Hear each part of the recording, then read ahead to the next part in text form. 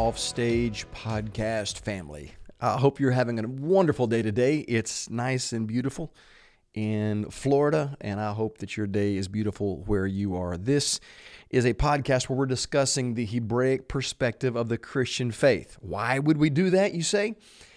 Because we are Judeo-Christians. Judaism is the root system of our Christian faith. We're not just Christians. Judaism is where we draw our covenants, we draw customs and history and understanding of our Scripture. Jesus was not a Christian, he was a Jew. We're looking at Scripture from that capacity to make our faith full. There are some places in the Christian faith that are not understandable until we get into the Hebraic perspective of our faith.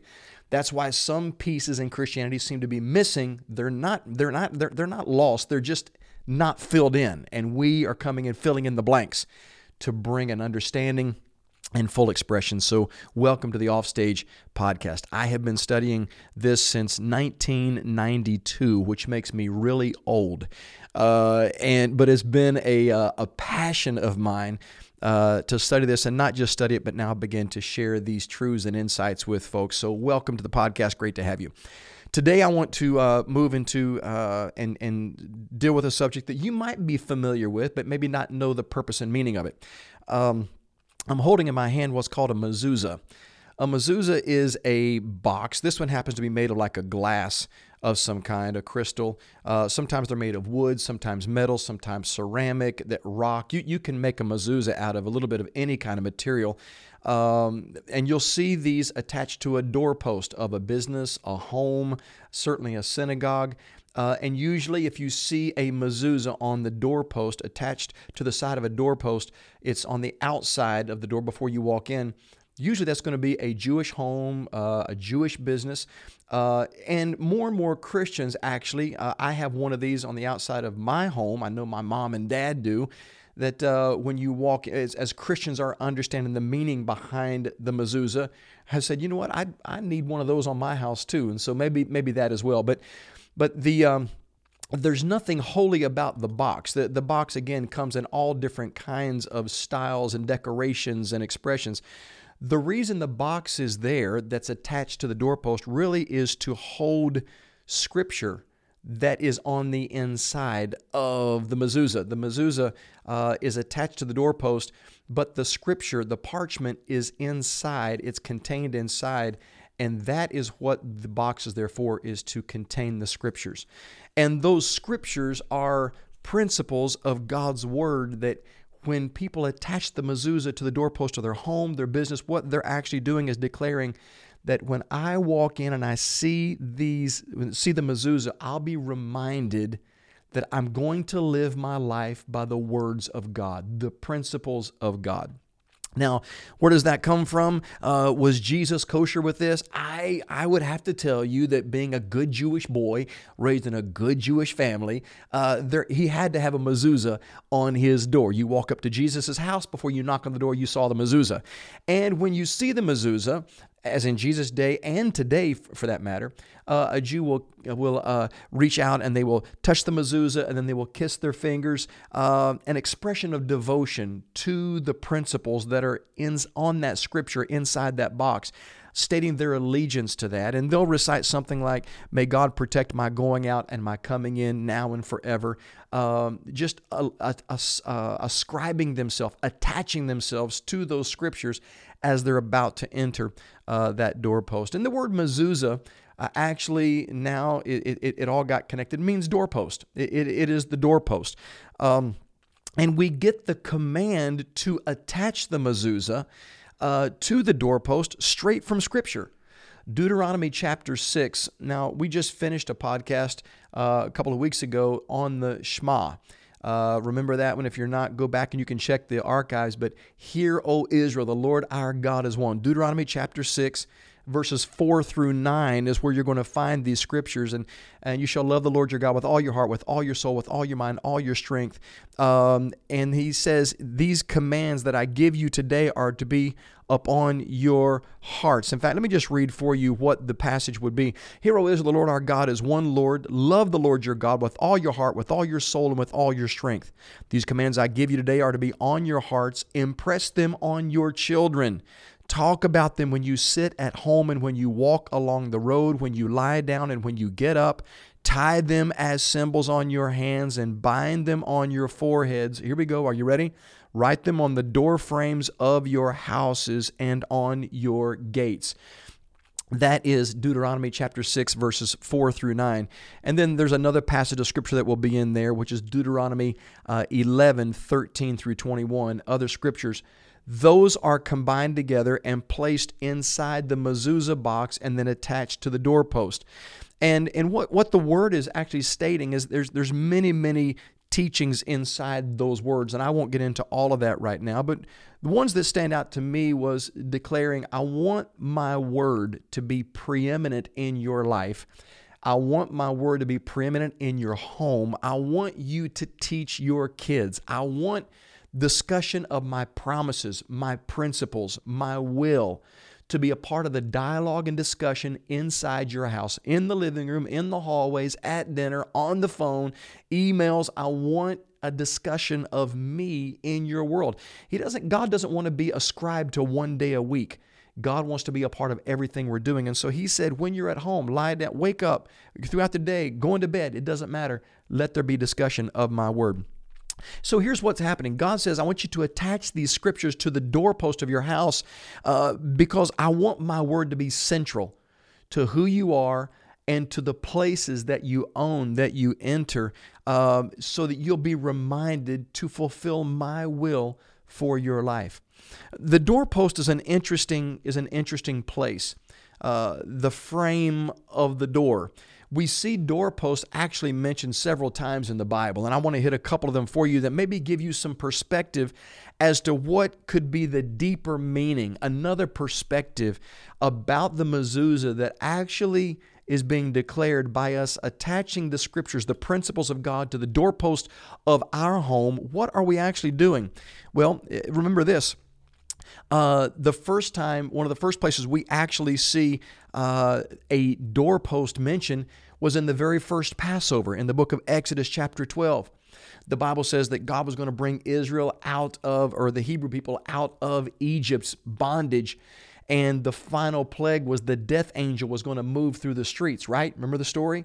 And God told all the Hebrew people, he said, I want you to kill a lamb and I want you to put blood on the doorposts of your home. And as the death angel walks through the streets, when he sees the blood on the doorpost, he will pass over your house. Your firstborn will not die. I will pass over and there'll be safety and protection there. The blood was applied to the doorpost. The death angel was checking the doorpost. The doorpost was the entry point to your private world. And God was saying, I want you to understand that, again, messaging here, attach the scripture to the doorpost of your life, because just as I brought divine protection to Israel because of the blood on the doorpost, when you apply the word to your life, you literally are declaring and walking in divine protection for your family. I like that. I like the fact that the Word of God is standing guard at the doors of my house, the entry point of my life, for my kids, for my wife, for my home, my finances, that there's protection at the door. If it protected the Hebrew people in Exodus, it'll protect you, it'll protect me. But let's keep going, because there's another place. We find in Exodus chapter 21, when a man or woman had enslaved themselves to someone else paying a debt that they couldn't financially take care of. So they literally were enslaved to someone until that debt was paid. Once they reached that point, or a relationship grew so wonderfully between the servant and the master, that the servant would actually approach the master and say, listen, we have gone beyond a master and slave relationship.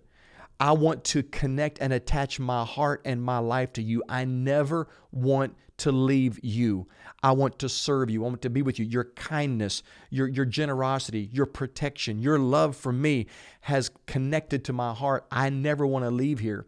And in that, Exodus chapter 21 talks about a process that would take place, like a ceremony, where the slave would go to the doorpost of the master's house, put his earlobe on there, and they would drive a peg through the earlobe of the servant, into the doorpost, and it would leave an indention there, and that servant was now marked for life, that I am indentured to you. I am yours. You are mine. In other words, here's what that statement was. At the doorpost, it was a declaration of consecration. My life is tied to you forever. I am never breaking this relationship. It's you and me forever. I'm not a slave to you. I am family to you. I am one with you. I will protect you. I will serve you. You see, the doorpost was not just divine protection of things trying to come in my house. But then the second place we see a doorpost mentioned is where now I am enslaving myself. I'm saying, I love you, God. I want to give my life. I'm consecrating myself to you, not because I have to anymore, but because I love you. And because of how you treat me, I give you me. So number one, a protected life. Number two, a consecrated life. The third place we see a doorpost mentioned, just another place here, is Eli, the high priest. The Bible says in 1 Samuel chapter 1 that Eli, the high priest, would go and he sat by the Mezuzah in the sanctuary, the place where he would be serving on a regular basis, but he would sit there at the doorpost of the sanctuary, and it was at that place where he would hear the word, the voice, and the instruction of God. God would speak to him in that location. Why that location? I don't know, but it was right there in that doorway. It's interesting because Proverbs chapter 8, verse 34 actually tells you and I that we can live this too. Check this out. Blessed is the one who listens to me, watching daily at my gates, waiting beside my doors. What God is saying is that the place of my presence, the place that I occupy, the place where I am worshiped, if you will be there at the threshold of my presence and my sanctuary on a regular basis, I will speak to you there. You will hear instruction for your life. I hope you're getting this right now, because I am loving that. I know I'm the one doing the talking, but my faith is being stirred right now that as the mezuzah placed on the doorpost, what is it representing? That doorpost is representing divine protection, as he did with Israel that was coming out. It also represents the fact that we're in a place where my life is consecrated, that I'm no longer in bondage, but I am in relationship with God. So it represents a place of consecration. Now we see that it represents a place where I hear the instruction, the voice, the leading of God for my life. Man, how many of us could use more of God's voice? Turn up the volume on your voice in my life, God. How do we do that? I'm going to show you in just a minute, because as long as we're sitting at the doorway of his presence, he will speak and direct and lead us. This last one here that I just want to mention to you real quickly is 2 Kings chapter 4, verses 14 through 16. There was a woman here who had seen the prophet Elisha as he was coming back and forth, passing the way. And she said, you know what? I see this man who's traveling all the time and he has nowhere to stay. We're going to build a place for him to stay here in our house. And so she did. She invested resources, made a place for him, and invited Elisha to stay with she and her husband while he was traveling. And Elisha did so. And then in verse 14 through 16, Elisha goes to his servant Gehazi and he says, what can be done for her? Elisha asked. Gehazi, the servant of Elisha, said, she has no son and her husband is old. Verse 15, watch this. Then Elisha said, call her. So he called her, Gehazi called her, and she stood in the doorway. Verse 16, Elisha said, about this time next year, you will hold a son in your arms. No, my Lord, she objected. Please, man of God, don't mislead your servant. But the woman became pregnant, and the next year, about that same time, she gave birth to a son, just as Elisha had told her. In other words, she was serving with her heart, but had a deficit in her life. Elisha said, you can't serve and give to God without God giving back to you. You made something happen for him. God's going to make something happen for you, and it's not going to be token. What do you want? What's the desire of your heart? She wanted a boy. She wasn't able to have a son. She wanted a son so bad. And Gehazi said, she needs a boy. And Elisha calls her out, and he calls her into a place, it's interesting, at the doorpost, at the threshold of a door. And he promises her, God is going to give you a son about this time next year. And the word goes on to tell us that it actually happens. In other words, something else that happens at the doorpost, at the mezuzah, is a place where promise and fulfillment of miracles happen. New life takes place at the doorpost. You see, I love how when we see these articles, these tools, these connectors for our faith, all this is to remind us to live God's word, honor God's word, do things God's way so we can get God's results. But we don't realize that the impact that these things can bring and the representation of this mezuzah, talking of all these things that happen at a doorpost. And that's exactly where God said, attach my word at the doorpost, at the doorpost. You know, it's interesting. Jesus calls himself the door. He said, I am the door. I am the way to life. No other way. I am the only door. I am the way to life. In other words, watch this. You can't have a door unless there is a framework around that door. And what do doors do? Frames and doors give you access into another dimension. If the door is closed, you're stuck. When the door opens, you have access. Jesus says, I am your way into the next dimension of life. But my life for you is framed. Framed by what? Framed by the Word. That's what the Bible says in Hebrews chapter 11, that the worlds were framed by the Word of God. The door, God's Word is what's holding this world together, holding the universe together. And Jesus said, I am the door. Well, you can't have a door without a doorpost, without a threshing, and without a threshold. And Jesus, the Bible tells us that He became the Word. He was the living Word, that Word that attaches to the doorpost is actually Jesus. What we're saying is this: as I attach the mezuzah, not just to the door of my house, but to the door of my life. As I attach the Word to me, I'm walking in divine protection. As I attach the Word to my life, I'm indenturing myself, consecrating my heart and my life to Him. As I attach the Word to my life, I'm going to hear His voice, hear instruction, know the wisdom for the next season, the next step of my life. And as I attach the Word to my life, I'm expecting miracles to take place and things to happen that only God could do. Why would that happen? Because Jesus is the door, and I want His Word to be on the doorpost of my life so that as I enter and as I exit, I am reminded that it's His Word, it's His way, it's His will that has to lead everything in my life.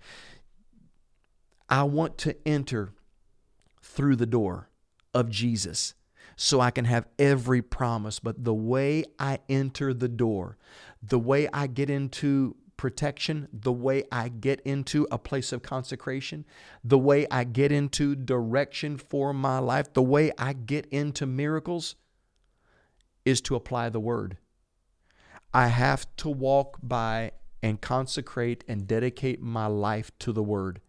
And that's what God was telling Israel. I want you to put the Word in the mezuzah on the doorpost, that every time you enter and exit that door, you are literally stepping into a new dimension. And as you do, I want to remind you, as you step into this new world, as you have been granted new access to another dimension, keep my Word forefront in your life. Don't walk left, don't walk right. Keep your Word, keep your face, keep your heart on me and my promises for your life. It's the mezuzah, ladies and gentlemen. I pray that the next time you walk into a place and you see that little box on a doorpost of a business, a home, it'll make you think twice. Maybe this stirs something in you and you realize, you know what, I need the reminder. That's one of the reasons I love Judaism is they hold these reminders. They keep them very visual to remind us. So it's not all just a mental thing, but it's very much a tangible thing, a visual thing. I need those in my life. That's why there's a mezuzah attached to my doorpost at my house. That's why I pray with my tallit, my prayer shawl. I love these tangible pieces. It doesn't make you more holy. What it does is it actually just materializes the Word in front of you, and it reminds us. Every time I enter and exit the front door of my house, I'm reminded, Scott, live the Word. Scott, declare the Word. But I'm also reminded now that there's divine protection over my life, that I have consecrated myself to Him, that there is a direction and a flow of God's word leading me, and that I am also able to walk in miracles and receive the promises of God for my life. Why? Jesus is the door, and his word is how I encounter and walk into the full life of Jesus. We can live this. You can live this. And maybe go online and check out a Mezuzah for yourself. Maybe go look at that and see if that's what you want to look at. If you don't want to do that, it's all good. But next time you see a door frame, every time you walk in a door, I pray that this word leaps inside your heart. Have an amazing day. Think this over.